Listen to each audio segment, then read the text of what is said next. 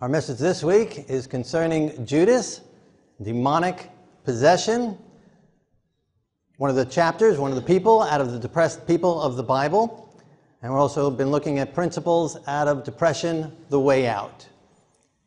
The Bible doesn't tell us much about Judas. A couple of verses here. John chapter 6, verse 71. Judas, who was he who would betray him. And in Luke chapter 22, verse 3, Satan entered Judas.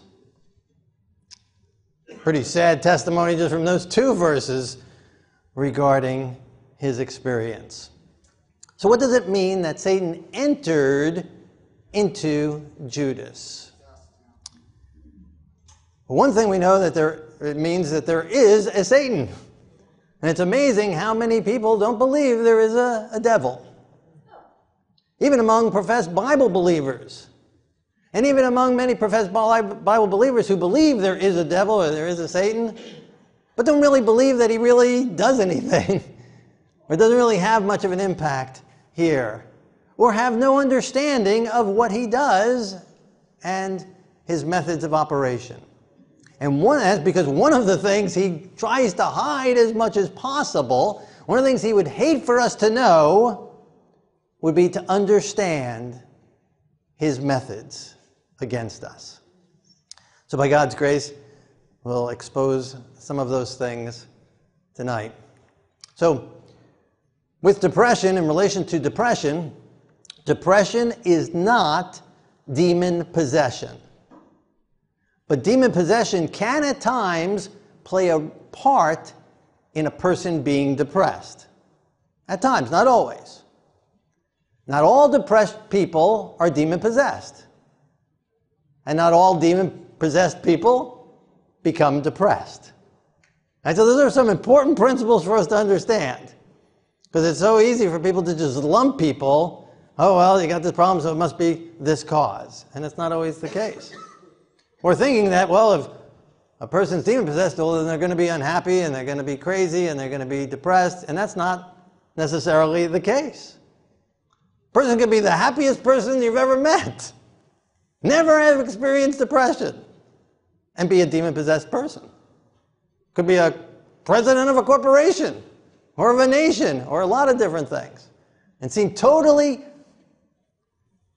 normal. In many areas of their life. And maybe outwardly in all areas of their life. And yet still be demon-possessed. And a person can be depressed and experience depression. As we saw last week, even Yeshua experienced depression. Because as we learned last week, depression is not sin. It's not sinful to be depressed. So a person can be depressed and not be demon-possessed. Not have anything to do with sin at all.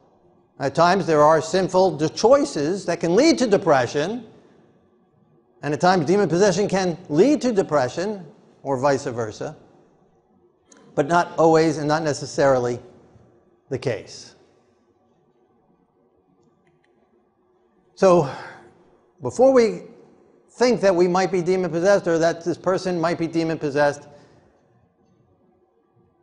these are the steps that I recommend doing first when dealing with depression, whether again for ourselves or someone we know. First thing you should do is get the books Depression, the Way Out by Dr. Neil Nedley and Get Depressed People of the Bible. That's the first thing I would recommend someone doing. The second thing I recommend that someone would do would be to read those books. Right? Having those books and buying those books is not the same thing as reading those books, right? So that's the second most important step. The third most important step would be to put into practice everything in both of those books. It's one thing to read the books and then to not put them into practice and put the principles in there and the suggestions in there into practice. And that would go, of course, the same with the Bible. People can read the Bible, know the Bible, have the Bible memorized. But if we don't put it into practice, it won't benefit us. Right? And so the same in this situation. And that would include, if necessary, seeking out medical counseling or medical professionals to help you. Those books do give advice on because not all medical counseling is the same. Not all are equally as good. Some things and some suggestions could even be negative and harmful. And so there are some suggestions in there. And so that would include that, right? Include all the other things as well that Dr. Nedley suggests, as well as the principles that we learn from these people from the Bible. And then the fourth thing that I would suggest, if that still does not work, if those do not help, if that depression does not go away, then to go through a Nedley depression and anxiety recovery program, whether they're virtual or program online and communicating over the phone, or an in-person going to the facility and being a live-in for a couple weeks and go through their program. And it would be well worth the cost to do so, as opposed to living with depression. They have a very, very, very high rate of success rate, and very, very thorough, as we've been talking some of those things. And we have some of the brochures in the foyer. And then fifth, and by far, if none of those things work, fifth and by far the last, I would consider the possibility of there being demon possession that's keeping the person from being able to come out of the depression and to live a healthy, happy, strong, godly, successful life in the Lord. But again, those are the steps. Not jumping to the last first and doing all those things and putting them into practice with every aspect of it, both health, lifestyle, the whole gamut, mind, body, soul, and spirit, and even seeking outside help and medical health, professional help if necessary. Okay, so as we look at this topic, again, it's one of the reasons it's here down at the end. It wasn't the first chapter we looked at, no, neither the last, but why it's here at this portion. Okay, so if there is a devil, as the Bible said, Satan entered Judas, why did God allow there to be a devil? If God is love, and all loving, and all knowing, and all good, why would he allow there to be a devil? Well, that's a good question, and I'm glad you asked. And the simple answer, the simple reason, is a very extensive, there's a lot to it, but the simple thing to start with is because God is love. And because he is love, he gave the heavenly angels and the heavenly beings free choice. That is the most loving thing that God was able to do for his created beings. Give them the ability to be free. Give them the ability to make choices on their own. And when giving that ability, it means the choice to do right as well as the choice to do wrong. Freedom to choose. Now, some people ask, kind of in a taunting way, well, if God is all-powerful, can he create a rock so big that even he can't lift it? Well, that's a stupid question. And a simple answer would be, well, yes, of course he could, but he's not dumb enough to do something like that, right?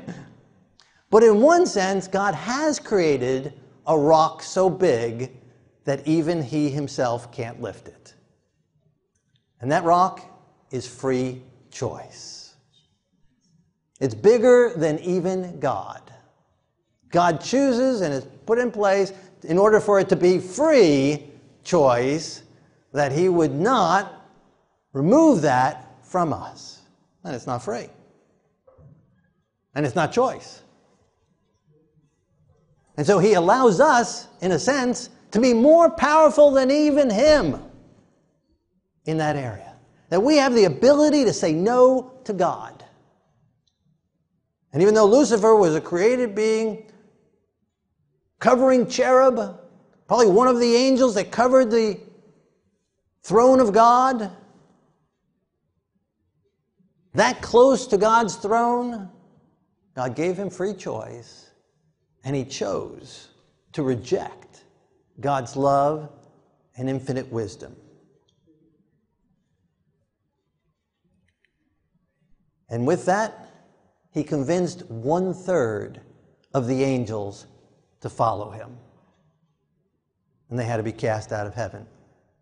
Wrong choices have consequences. And think, how amazing that is.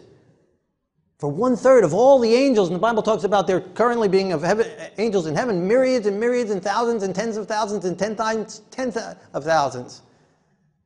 Beyond what we can imagine, a number beyond what we can figure. And yet previously there was even more, and 1/3 of those who never saw sin, who never saw death, who never saw troubles or heartache or problems, had an easy streak, had everything provided for them, happiness and joy throughout the universe, seeing God, knowing God. And 1/3 of them were able to be deceived and tricked and choose to reject God and to fight against God. We think the devil can't trick us or can't infiltrate humanity. When he was able to do it, the devil was able to do that in heaven. Then we are self-deceiving and under a delusion, and will be unprepared for the battle that we're in. And we are in a battle. We are in the midst of a conflict. We are in the midst of a great controversy between God and Satan. And we are the things they're fighting over. We are the possession they are fighting over. We are the precious treasure they are fighting over. We are the rope in this tug of war. And thus, how much more we need to be in tune with God and surrendered to God and close to God. With our history and with our past and with our surrounded with sin and surrounded with temptation. Again, if 1/3 of the angels in a pure and perfect place could fall, how much more can we? But even though 1/3 were cast out, and even though the devil was cast out and chose to sin, that still means 2/3 remain on God's side. So God is more than a match. And even though the devil is a deceiver and uses his deceptive powers very seductively and powerfully over humanity, the Bible says that all power and all dominion and all authority has been given over to Yeshua. That doesn't leave much left for the devil, does it? And we have the Father, the Son, and the Holy Spirit. So God's got the devil outnumbered all the way around. He's more than a match for the devil. He's well able to help us and protect us and sustain us and deliver us if we come under his banner. So why does God allow Satan to tempt us? Well, some of the same reasons. Free choice. To expose Satan's lies to the universe for all eternity. A confirmation of God's love, mercy, and justice. And a demonstration of our loyalty. Right, before you would invite someone to come and stay in your house or rent a room to them, you'd want a background check. You'd want to know something about them, wouldn't you? I mean, if you want to be safe. When it's if anybody in, I think that's a wise thing to do. You don't want to get stabbed in the middle of the night. Especially if they have a known past history of doing wrong. Well, certainly the unfallen angels and all the created beings in God's universe have a right to know who God is inviting in. And so before they have open arms to let us in, they have a right to know what side we're going to choose, what side we're going to be on. And so he allows us to go through, he allows the devil to tempt us as a demonstration of our loyalty to God, of which side we have chosen, of who we want to follow, because it's for keeps, for all eternity. And if God would allow even one person with just one sinful attitude, one sinful part of their lives in, it would destroy all the beauty of heaven, just as Lucifer already did once. And also, again, as to expose Satan's lies to the universe. Now imagine you're at work, and it's heard around that someone has been stealing. Things are missing. Things are going missing. Something's happening. Things are disappearing in the workplace. And then you're called into the manager's office and the owner's there, and they tell you that one of your coworkers, Lucy, has identified you as the criminal. And she's willing to testify in court as a witness against you. What would you do? Now, of course, the intelligent thing to do would be to kill her, right? You just get rid of her, right? Just kill her, right? Yeah, that's it. That's what you'd have to do. Would it solve the problem, right? She's gone. What would happen if you did that? You would be arrested for murder and for stealing. We're trying to get rid of the evidence. Tampering with the evidence. Right? So that wouldn't be a good thing to do. And that is why Satan could not just destroy the devil from the beginning. Because if he would have done that, then the rest of the angels would have gone, oh, Satan was right. He's not a nice guy. He's really not loving. We really can't trust him. You disagree with him once and that's it. And they would serve him out of fear. They would either serve God out of fear, not out of love, or they would totally reject him and join Satan's side. So what the intelligent thing to do would be to call a private detective who sets up some hidden cameras in the workplace, who stations himself as a worker and keeping an eye on things. And then one day he calls you and says, we got it on tape. There was another theft. We have the person. We're calling the authorities. And it's Lucy. And so this world, what we're living in, what we're experiencing, is the whole universe watching and seeing this battle taking place and whose side for all eternity they want to be on. A demonstration that God is love, that God is good, and that the devil has been the liar from the beginning and a murderer from the beginning. What a high privilege, an awesome responsibility that God gives to us, that we get to protect God's character, that we get to testify that yes, God is good, that God is right. We get to be the key witnesses that all the universe is watching to see how this battle between God and Satan plays out. God puts that much trust in you and me.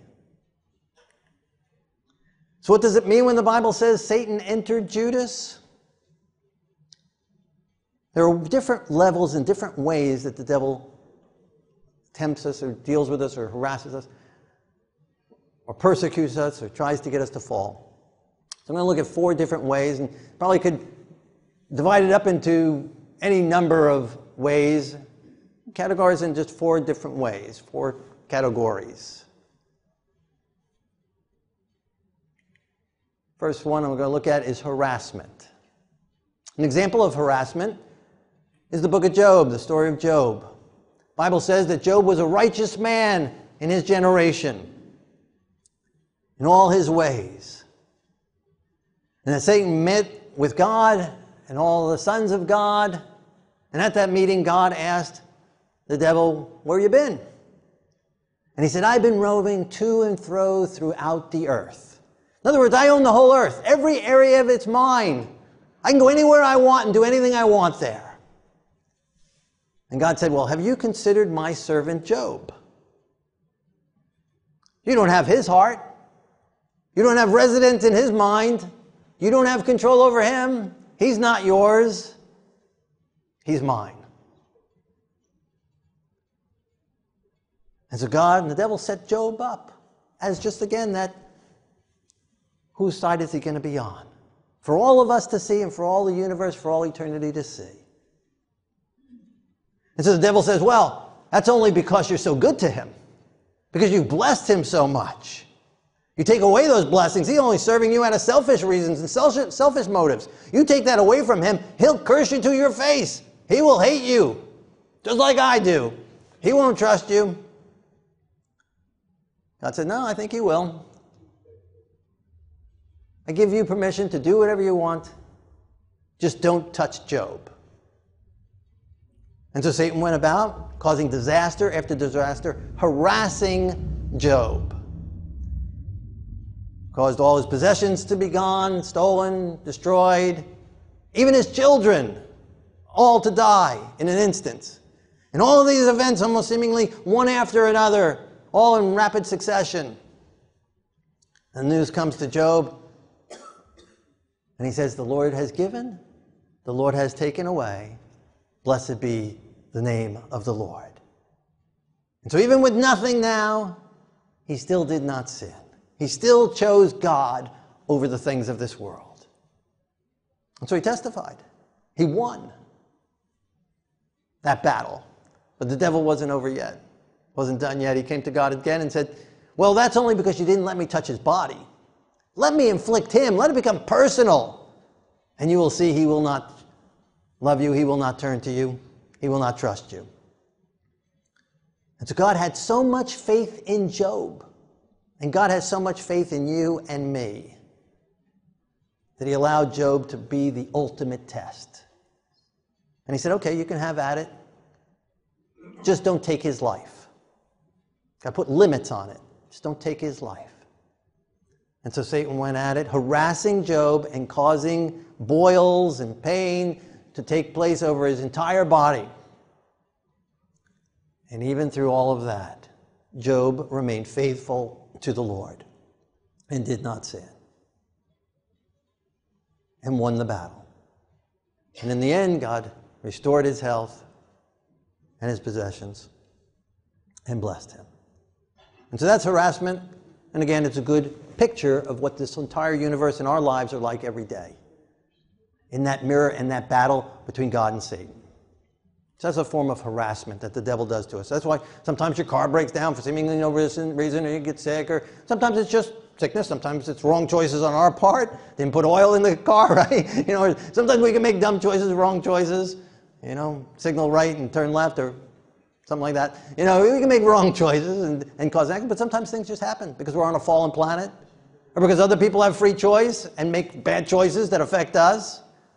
And sometimes things just happen because the devil is trying to harass us. And so that's one way he tries to attack us. Another way is temptation. And this picture is very real throughout our lives. And again, with 1/3 of the angels that were scattered from all over the universe were thrown to one tiny little speck of a dust of a planet right here. Which means they're everywhere. So yes, there is a demon behind every rock, without a doubt.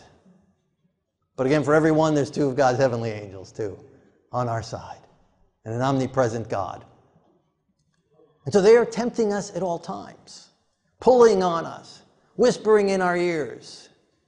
The devil is, or one of his demons, and God is, or one of his angels, trying to pull us and draw us. On whose side? So we hear these voices, we hear these thoughts come into our heads, and most of those thoughts are not ours. Those thoughts, do this, don't do this, that would be good, it wouldn't be good, back and forth. We wrestle with that. And then the decision that we make, who we choose to listen to, that's us. That's our choice. That's our thoughts. But those thoughts that bombard us all day long to do right or do wrong, that's these 2 powers waging over us. And thus again, we are the thing that they are fighting over. We are that rope being pulled back and forth and back and forth. And the more we choose God, the easier it gets. And the stronger we are on that side. And the more we waffle and go back and forth, the harder it is. And so that's temptation. Satan whispering in, stirring up our inner passions and inner emotions. But sin in and of itself is not, temptation in and of itself is not sin. Again, last week we saw Yeshua was tempted in all ways, just like we are, and yet did not sin. And so it wasn't sinful for the thought to come into his head, Satan speaking, whispering into him, turn these rocks into bread. Right? That would not be sin. That was not sinful to hear that. And hearing it, it went through his thought process. So when does it become sin? You have to think about it for a second, 5 seconds, 30 seconds, a minute. How long before the thought becomes sin? Well, not only when we act on it, because Yeshua said, even if you think in your heart, if you lust with your eyes, right? If you hate with your mind, you've committed the sin already. So there is a point, but I don't think it's based on time. I think it's more based on desire. When our heart starts leaning towards that thought. But it's hard to tell. The line is so fine, so thin. I think it's a whole lot safer just to confess it the second the thought pops into your head, right? And then if God, when he's going over the records and going over the judgment, he says, I don't know why you confessed that. I never sinned that. It was just a temptation. He never sinned. It's better to have it there and blot it out than the error on the other side and not confess it, deceiving yourself. Well, it was just a temptation. I really never did desire it. Right? So just take the temptation and just confess it. It's a lot safer. That's temptation, again, when it becomes desire and then it becomes sin. So Satan works that way, but we have wonderful promises in the Bible. James chapter 4, verse 7, submit to God, resist the devil, and he will flee from you. So as we submit to God, God gives us his power, gives us his spirit, gives us his grace, so that we have the power to resist the devil. And as we resist the devil, he will flee. 1 Corinthians chapter 10, verse 13. No temptation has overtaken you except such as is common to man. But God is faithful, who will not allow you to be tempted beyond what you are able. But with the temptation will also make a way of escape, that you may be able to bear it. In 1 John chapter 2, verse 1, I write to you so that you may not sin. Right, so we can have victory over temptation. We do not have to sin. Just as Yeshua did not sin, and he came in the flesh and came like us in all ways, and he can give us his Holy Spirit so that we have the power to resist. I write to you so that you may not sin. We don't have to sin. We don't have to choose to rebelliously, consciously, purposely rebel against God, disobey God. We don't have to have any known sin on our record, because God will give us a way of escape. He'll give us the ability to bear up against it. And he won't allow us to be tempted beyond which he knows we're able to handle by his grace, by his power, by his strength, in the place of growth that we are at in the Lord. Just like with Job. Didn't allow him to be tempted or harassed beyond which he knew he was able to resist. Again, we're a loving God who will protect us, but lets us grow and lets us demonstrate his power in our lives. And so the more we're harassed, that shows that more and tempted, that means that God had put more trust in us, more faith in us to stand for him. Where sin abounds, grace much more abounds. Amen? Hallelujah? More power, more grace available to us. And no temptation except is common. Right? So you're being tempted, you're being harassed. Hey, that's nothing new. You're not alone. That's just how it is on this earth. But God will see us through it by his grace as we trust in him. Third area I want to look at is control. Yeshua took his disciples to Caesarea Philippi. Right, this picture is. Beautiful location. Most northern portion of ancient Israel and modern Israel as well today. Right where the headwaters of the Jordan River come pouring out of the rocks. And he took them up there to ask them one specific question. Yeshua asked his disciples, who do men say that I, the Son of Man, am? And they said, some say John the Immerser, some Elijah, or one of the prophets. And he said, but who do you say that I am? And Simon Peter said, you are the Messiah, the Son of the living God. Yeshua said to him, blessed are you, Simon Bar-Jonah, for flesh and blood has not revealed this to you, but my Father who is in heaven.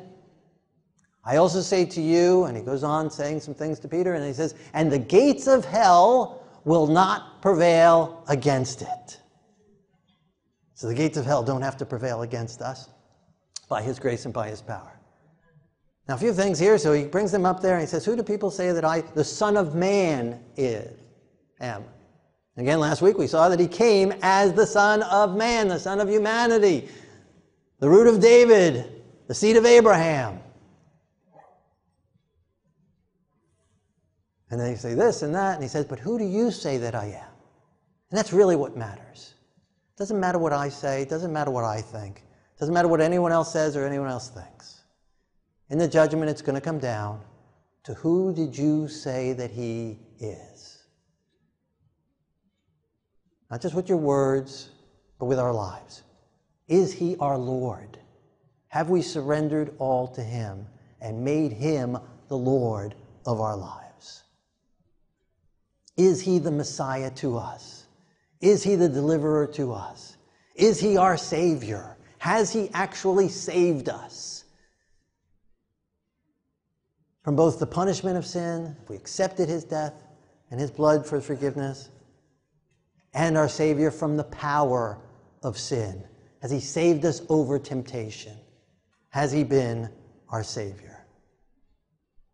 So Simon Peter says, yes, you are the Messiah, the Son of the living God. And then Yeshua said to him, you didn't learn that from anybody here.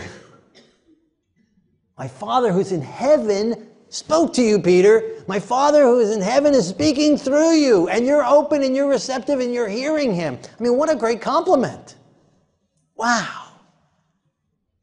Hearing from God. He's in tune with God. And then just 3 verses later, verse 21, Yeshua began to show his disciples that he must go to Jerusalem and suffer many things from the elders and be killed and be raised the 3rd day. Then Peter took him aside and began to rebuke him, saying, far be it from you, Lord, this shall not happen to you. But he turned and said to Peter, get behind me, Satan. You are an offense to me, for you are not mindful of the things of God, but the things of men. Wow. He went from, the Father is speaking through you, to get behind me, Satan, you're an offense to me. You're not mindful of the things of God. And he said it to Peter. That's what it says. He said to Peter. So how on earth could Peter have the Father speaking through him, and 3 verses later, the devil speaking through him? Because we are compartmentalized. We are lots of things, right? Within a day, you could be a parent, an employee, an employer, a landlord, a child, a neighbor. Lots of different things we are. It's the same in our mind. So the area of who the Messiah is, who Yeshua was, Peter had right. In that area he was right. In that area he was surrendered to God. In that area he was willing to accept what the Father was saying. But in the area of what the Messiah's role would be, he was not willing to accept yet. He wanted him to be king. He wanted him to fight as a warrior. He wanted him to come and do battle. In that area, Satan had control over and was able to speak through Peter. And that's why Yeshua spoke to Peter, but he was speaking to the devil that was speaking through Peter. Now, I don't think Peter was possessed here, because it doesn't say any demons came out or anything. But that area he was controlled. That's why I make it differentiate between temptation, sin, and possession with this middle ground of control. That area, just that one area. The devil had control over him, Peter, and was able to speak through him to try and discourage Yeshua and the other disciples. And Yeshua would not allow that to happen and had to rebuke it right there and then and openly. And how did Peter deal with it? He obviously accepted it. Peter was willing to take rebuke and surrender and continue to walk with him, because then after that, just 6 days after this experience, Yeshua takes Peter and John and James up to the Mount of Transfiguration. And so Peter obviously didn't get offended by that. I mean, pretty offensive, pretty strong statement. Peter humbly accepted Yeshua's rebuke in that area. And it's this type of control that might be why sometimes for some people, some sins are harder to overcome than others. Where some person might give up heroin like that, no problem. But try and give up smoking and they can't do it, and they struggle and struggle and struggle with it. Or gossip and pride, or whatever. Whatever the sin is, Some things they find easier by surrendering to God, submitting to God, and resisting the devil, and they have victory over it. And then other areas, it's a real struggle. Because that area might be. And then for someone else, it might be just the opposite. Or giving up one sin was so easy and the other sin was so hard. Depends on what area has been more surrendered to the devil. Now we're complex people. There's a lot to us. And the devil's very complex and he's got a lot of different tools at his disposal and his lies. So we're just trying to explain some of the things here. But there's so many different aspects to it that we're not able to cover it all or even know it all. The most important thing I'm trying to bring out is there's various different ways that Satan works to try and trip us up. And there's various different degrees that he is able to pressure us with. That's the point. And we see these biblical examples of that. And so then possession. Satan entered Judas, which means clearly the devil is able, or his evil angels, the demons, are able to enter into people. And the Bible talks about a number of different people who were demon-possessed. Some that were delivered. Such as this story in the book of Acts, chapter 16, verse 16. Paul, or probably Luke talking. We met a slave girl who had a spirit of divination, who was bringing her masters much profit from her fortune-telling. Following after us, she kept shouting, "These men are servants of El Elyon, who are proclaiming to you the way of salvation." She kept doing this for many days.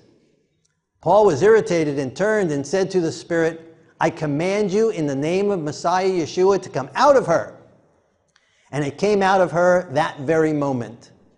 And her master saw that the hope of profit was gone. So we can learn a lot of things from this short passage. Had a spirit of divination. So the spirit, this demon, had a specific name and was able to control a specific area of this girl's life.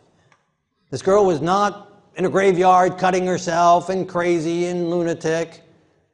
She's walking around the streets, selling stuff and doing fortune telling and then following Paul and Luke and the others, speaking normally. But this one area of divination, the devil came in, controlled over, and gave her the ability to fortune tell and earn her masters lots of money. And so he's controlling that area, just that area. So different demons have different assignments to possess, to compel a person to do. And they have no control over it, of that area of their life. Might be, again, normal in every other area, like Judas. Yeshua pointed out that Judas was going to betray him, and none of the disciples could even tell. Who is it? Is it I that's going to betray you? They couldn't imagine that it could possibly be Judas. And yet, Satan had entered him. And then she's following Paul, and she's shouting, "These men are the servants of the Most High God. They're speaking the truth. They're proclaiming the way of salvation." I mean, how would you like that as an advertising campaign? Wouldn't it be great if we could hire someone to stand out on the street and do that every week for us? Right? That would be fabulous. They're getting it for free. She's doing it for free. She's going up and down the streets saying, "Come listen to Paul. Listen to the way of salvation. Come to him. Accept what he's saying." That's great. So that area she's wanting to follow, wanting to accept. And it seems that Paul didn't even realize at first, because this goes on for several days. And then he realized what's happening. He turns around and he rebukes it. In the name of the Lord, in the power and authority of the Lord. And it came out of her. And if it came out, it was in. It can't come out if it wasn't in first. So it was in her. The demon was in her, controlling that area of her life. And then when it was rebuked by the power and authority in the name of Yeshua the Messiah, it had to come out. And it came out. And as soon as it came out, others noticed and others could tell. Her masters could tell she can't earn us any money anymore. It's gone. And so a dramatic change takes place. I don't believe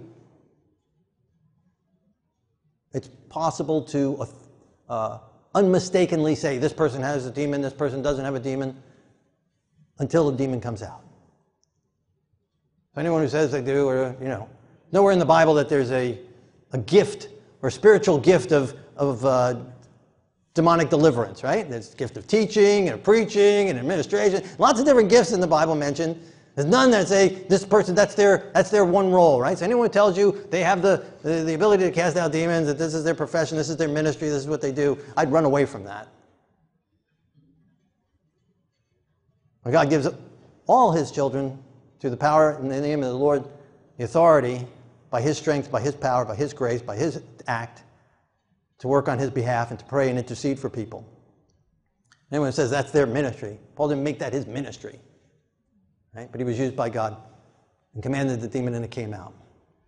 And they didn't know until afterwards, and everyone could see, the demon came out. And she was not the same. So there might be an analogy to help us understand. Was that girl, that young slave girl, was she bad because she had a spirit of divination? No. Right. She just had a demon in controlling that area of her life. And so, this analogy of like a flu, right? When a person has a flu, right, their body begins to change. Their nose might run, their throat might get sore, might get a headache, might get a high fever, right? Get the sweats or whatever. Right? Was the person wanting those things? Are they wanting to have a runny nose? Are they wanting to have a sore throat? Are they wanting to have a high fever? No, they don't want that. So why are they doing that? Why is their nose running? Why is their throat sore? Why do they have a headache? Why do they have a fever? Because there's a foreign living virus entity that has come into their body and is manipulating their lives, possessing their body, at least certain areas of their bodies, and causing their body to do things that they don't want done. And so like a demon can come in. Is a person bad because they have a flu? No. Can they do bad things to get a flu? Yeah, you can make wrong choices, right? You go outside with wet hair on a cold day, right? You can do stupid things that can get you a flu, right? You get you a cold. But that's not, to have the flu is not to be a bad person. It doesn't make you a bad person because you have a flu. You're just a person with a virus inside. And what happens when the virus dies? When your antibodies build up and kill the virus, what happens? What happens to the nose, the throat? It all goes away. And so when the demon is cast out, so a person is not bad because they have a demon. And just as Peter was able to speak for God and the devil speaks through him, it is possible for a believer to have a demon controlling a certain area of their life. Some people don't believe that. And I think that would be the ultimate deception on Satan's part. Because if he can get us to think that if we're saved, we can't have a demon, well then, when we believe that we're saved, and there's an area of our life that we're struggling and we can't be a demon, well then we'll excuse it away and deny it. Or the opposite, we'll begin to doubt our salvation. But the demon could have entered before we were believers.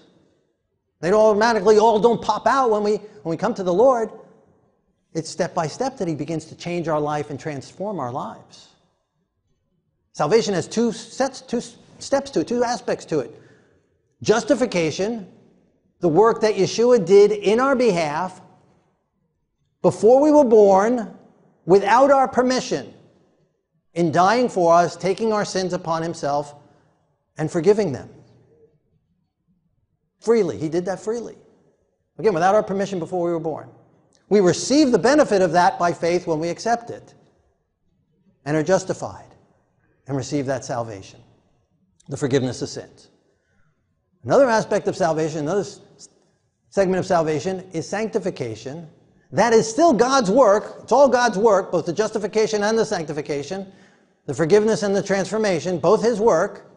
Second part is his work in us, through us, now, today, only with our permission. And that's a step by step, giving us victory over sin. Justification is victory over the punishment of sin. Sanctification is the victory over the temptation to sin. Victory over sin. Victory over wrong choices. Victory to do the right thing, to make the right choice. And so the devil could have entered in before we became the Lord, and then step by step, as he reveals various different areas, various different segments in our lives, and then when he gets to that segment, that area, and he knows we're ready to receive that, and to be cleansed of that, and delivered from that, and experience victory in that area, he reveals that, convicts us in that area. And then if we choose to say, no, I want to keep that, well, then it becomes sin. But up until that point, it's an unknown sin. He's just working along until he gets to that area. And then when he gets to that area, he can give us the power, the victory in that area as well. And so it is possible. Because again, we're not bad just because a demon is living in us. It's controlling that area, but he can be cast out as the Lord reveals it and shows it.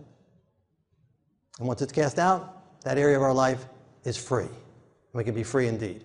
Now, I don't know anywhere in the Bible, any example in the Bible, where someone prays and delivers themselves. In every instance of deliverance taking place, someone else is praying for them. And we don't have time to get into all the different aspects, but in this chapter on Judas, in the book Depression, the Depressed People of the Bible, it goes through some principles of getting the demons cast out. One of the things is this story here from the book of Acts chapter 19, verse 13. 7 sons of Sceva tried to invoke the name of the Lord Yeshua, saying, I charge you by Yeshua whom Paul preaches. But the evil spirit answered them, I know Yeshua and I know about Paul, but who are you? And then the man with the evil spirit sprang at them, subdued and overpowered all of them, so that they fled out of his house naked and wounded. I'm sorry I wasn't able to get a good picture of that to show you, right? But that must have been something, huh? One guy beats up and strips and bruises and casts out 7 guys. It's not a formula. It's not just saying the right words. They said the right words. They used the name of Yeshua. It's not just the words. The heart has to be right. The heart of the person who wants to be delivered has to be right, seeking it, wanting it. And the people praying for him have to be right with the Lord. Surrendered, allowing God to search their hearts and see if there is any known, current, cherished, rebelliously held on to, consistent sin taking place in their life. And again, we don't have to have that. We don't have to, at any time in our life, have a known, cherished, rebelliously held on to, purposeful, committing sin. And so, cleansed by the blood of the Lord, both justified and sanctified in him at that point, in that area, and then teaming up with others to pray and intercede for that person. I don't recommend doing it by yourself. As Yeshua said, go 2 by 2 and be unified. Have to be a team. The team can't be divided up because Satan would love to divide and conquer. So a number of different principles are covered. But it's no joking matter. It's dangerous. And I don't believe a demon can transfer just from casual contact, right? You can't bump into someone in a store and the demon jump into you, right? But there are ways that we can make ourselves open. The demon might have jumped out of that guy and into those 7 guys. They would have opened themselves up by doing this stupid thing. Right? There are various different things you can do that would open yourself up for a demon to jump in. They seem to enter a number of different ways. Could be through hereditary, to the 3rd and 4th generation. Doesn't always transfer that way, and I don't know why. Why to some children and not to others? I have no idea. The devil doesn't play fair. It doesn't seem fair that he should be able to enter into the child from the parents. But the devil does not play fair. And again, even if it does, God's able to deliver the child. Right? Sometimes they can enter in through a person's will being broken. Through abuse, through rape, something like that. Not always. Why some rapes and not other rapes? I don't know. But again, that's not what's important. It's not so important as how did the person get the virus as getting rid of the virus. Right? It's not as important as why do some people in the room get sick, as opposed to making sure that those that are sick get well. That's what counts. It's not as important as how the devil got in. It's important to get the devil out. That's what counts. That's where the focus needs to be. And so again, a believer can be a believer and then, get abused for whatever reason. The devil gives free choice. God gives free choice to someone, and they go and abuse one of us, right? And the devil can enter in, but then again, it can be cast out. And so it's not a problem, because God is more powerful than the devil, and that's what counts. And they can also seem to come in through continuous wrong choices. If we continue to yield to temptation in a certain area, they seem to gain more and more access, going from temptation to control to then possession. So there's various different ways they can enter in. But again, the key is they have to leave under the name and authority and power of Yeshua the Messiah because of what he has done in our behalf. And that's the key. There is victory in the Lord. He is more than a match. And so let's look at Judas's life through the 10 hits of Dr. Nedley's Depression, The Way Out book. So genetic, we don't have enough history of Judas to know if he had a genetic hit. We don't know if he had family history of it. Developmental, we don't have a record of his childhood, so we don't know. Lifestyle, he seemed to have been getting plenty of exercise and sunlight and fresh air. Circadian rhythm, that might have been off. The last week, that Passover week, that last week there, no doubt stressful on everybody, a lot of traveling, a lot of preparation, plus his plotting and going and what he was planning on doing, and he might have had some sleepless nights, and we certainly know that last night was a sleepless night. He was in the middle of the night with Yeshua. So several things leading up to that could have been, circadian rhythm could have been way off. Addiction, we know that Yeshua would not have given his disciples alcohol. He would not deaden the frontal lobe, certainly not on the night he's going to be tempted above all temptations, and his disciples as well. I don't believe Yeshua would give a poison to his disciples, but we don't know what Judas was doing on the side, but I don't think so. Nutrition, might have had good nutrition at that time. Toxicity, we don't know. Social grief. We don't know how Judas was under a lot of stress with what he was plotting and planning to do. And after he betrayed Yeshua, I'm sure he felt rejected by the disciples and felt like there was no support group. And he no doubt experienced grief. And seeing his plan didn't work out, I don't think he wanted to see Yeshua die. And it didn't work out as he planned. I think maybe he wanted Yeshua to throw off his, the cloak and fight the battle and win them already. Be that type of Messiah we want, to go and defeat the enemy. You're trying to push him to that maybe. So it didn't work out, and so he experienced great loss. Medical, we don't know his medical history. Frontal lobe, we do know that he was acting against his conscience to do that, to sell out Yeshua. And so we see at least 3 hits on there, and so no doubt something else threw him over, because then Judas hanged himself. A sad end to such a promising life. One of the 12 of Yeshua. And so if we think people can't be following Yeshua and have a demon, well, Judas did. He was one of the 12. We compare Judas with Peter. Peter also betrayed Yeshua that night. But Peter chose to surrender under the conviction of the Holy Spirit and went out and confessed his sin and repented and received the forgiveness of God. That's really the difference between the two.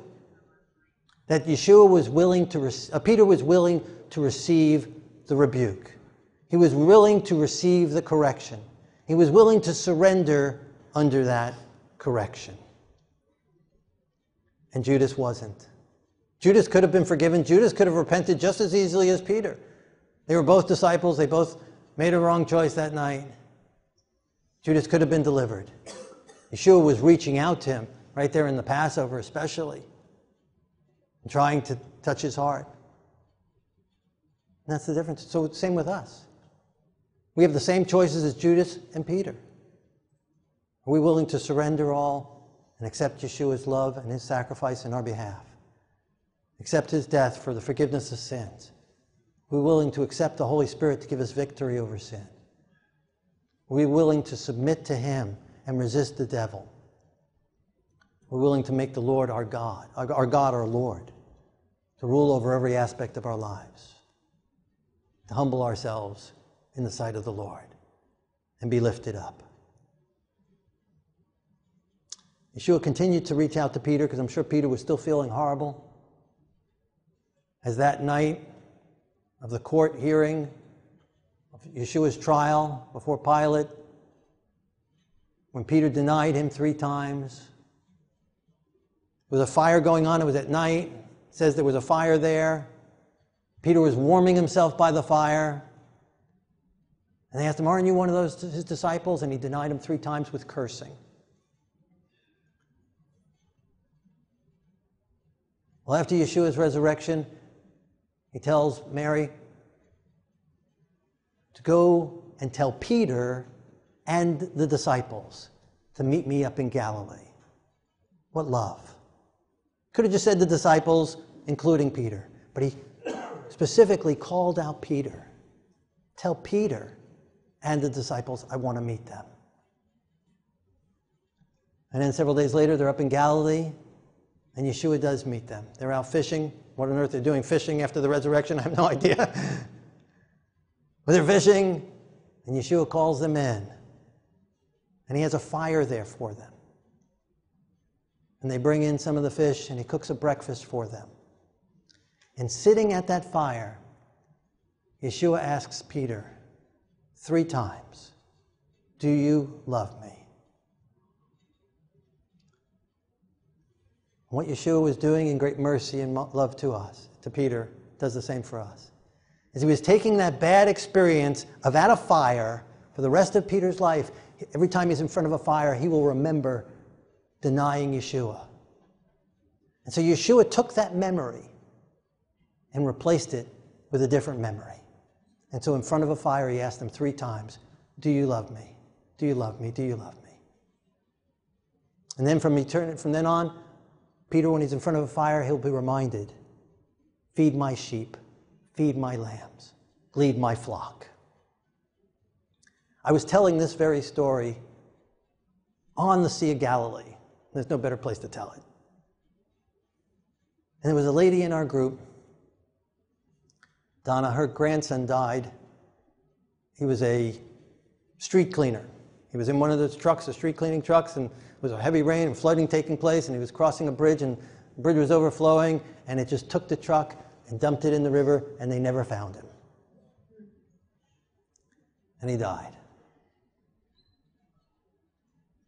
Well, while we were on our way down to the boat to the Sea of Galilee to go to the place where Yeshua called the disciples and spoke with them there on the beach, on our way there from the hotel, we're walking to the dock.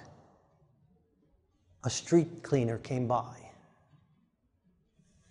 And Donna said, after I told this story, how the fire, she said, this morning was the first time I saw a street cleaner since my grandson died.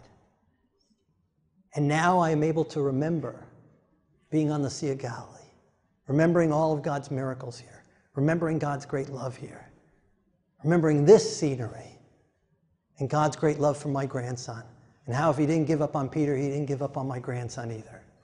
God took that memory, took that visualization, and changed it around for her. And God does that for us as well. He'll turn all things out together for good to those who love him, those called according to his purpose. Even demon possession or control or temptation, whatever. He's more than a match. And God can make us victorious and overcome as he overcame. So, do you have a better understanding of why God did not destroy Lucifer from the start? Understanding that Lucy experienced, that if he would have killed him, it just would have caused more confusion, and that's why he's allowing it to continue. And if so, then thank God for that understanding. Do you now better understand do you now better understand how the wonderful gift of free choice has also been the reason why there is suffering in the world? God's love for you. You have free choice. It's the greatest gift God has given to us in addition to salvation. So we can thank him for that too. 3, have you had a hard time receiving correction? True humility and the ability to receive rebuke is a gift from God. It does not come naturally. Choose to surrender to God and let him give you the mind of Yeshua.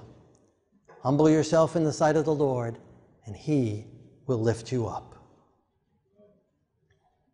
So surrender, that applies to you in a moment when we pray. Surrender your resistant to rebuke, resistant to correction, whether it's the Holy Spirit convicting you or someone speaking to you. Be willing to receive correction. Be more like David and Peter than Judas and Saul.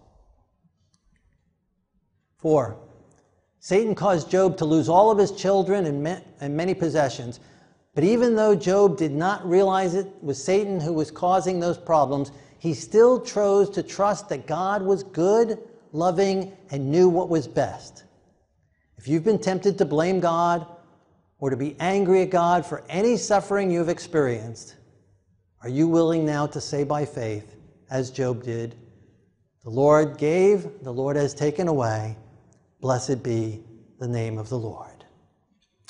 So if you're experiencing any type of loss of a loved one, the loss of a position, the loss of ability, some type of loss, you're grieving something, you're willing to surrender it to the Lord and say, yes, Lord, no good thing will you withhold from them that walk uprightly. If it was good for me to still have that right now, then I'd have it. But you know what's best. I trust you. You've given, you've taken away, but regardless, blessed be the name of the Lord. And if that applies to you, you can say that now in your hearts and minds, or outwardly if you want, or in a moment when we pray. 5, do you appreciate that God has entrusted to you the powerful freedom of choice and is allowing you to demonstrate to the universe that Satan is a liar and that God is just and good? And if you're willing to take on that mantle and say, yes, Lord, use me. Use me as a living witness, not only here, but for all eternity and to all the universe. Put the armor of God on me. Cover me with your righteousness. Cover me with your holiness. And prepare me for the battle. And if that's your desire, in a moment when we pray, let God do that in your life. 6, do you want to allow the Holy Spirit to fill you with grace so that you will pass the test of your loyalty to God now and forever, and for him to give you the power to always choose God over willful sin? If you'd like to have the victory, if you'd like to have God's power over willful sin, cry out to the Lord, Lord, help me. Deliver me. Empower me. Fill me with your Spirit. And if that applies to you, in a moment when we pray, you can do that. 7, is there some area of your life in which you have not been able to gain the victory, no matter how many times you've prayed, confessed, and sought the Lord about it? Maybe a demon is possessing that area of your life. If so, continue in prayer. Continue to surrender that area of your life. Ask God if there's something about that sin that needs to be confessed, or if there's someone you need to forgive. Ask God to give you the ability to forgive that persons, or yourself. Seek out godly friends who are covered in the armor of God, who understand the battle between God and Satan, who know how to dependently call on the power of the name of the Lord, and ask them to intercede on your behalf and to pray with you for deliverance. So if that applies to you. And again, it's more than just confessing, right? So if we're just confessing the sin and never getting down to the root, might just be the root might be the problem, right? If you go pick dandelions out of your yard and don't dig out the root, and just grab them and cut them off, they're going to grow right back up. Got to get the root, as Yeshua said, the root. Right? So you might just be confessing, Lord, I got angry again today, I got angry again today, I got angry again today. But what is the root? Why were you getting angry? And so pray about that, and it might just be that. And God reveals the root, and then you confess the root, and the plant dies. And so it might be that, might not be possession. Do those things first. But if even after all of that, and you continue to struggle and can't have a victory over a certain area in your life, there's a certain area where you just have no control for some strange reason, then this might be the reason. And then seek out godly people to intercede for you. And so if any of those 7 things apply to you, let us pray and let God do his work in us. Our Lord and our God, ruler of the universe, we praise your name and we thank you, Lord, for your love for us. Thank you for entrusting us with free choice. Thank you, Father, for entrusting us with your Son. Thank you, Yeshua, for giving your life for us.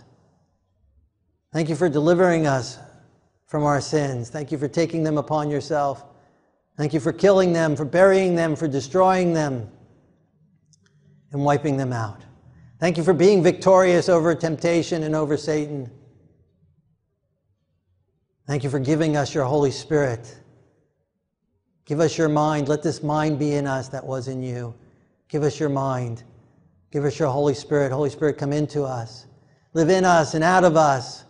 Make us victorious. Convict us of sin and righteousness and judgment to come. Show us right from wrong. Pull us, draw us unto you. Yeshua said, if you be lifted up, you'll draw all men unto you. Draw us unto you. Give us the ability to surrender. Give us a humble spirit. Give us submission to you. Give us power to resist. And give us full deliverance. And work in us and through us for your honor and glory. In Yeshua's holy name. Amen.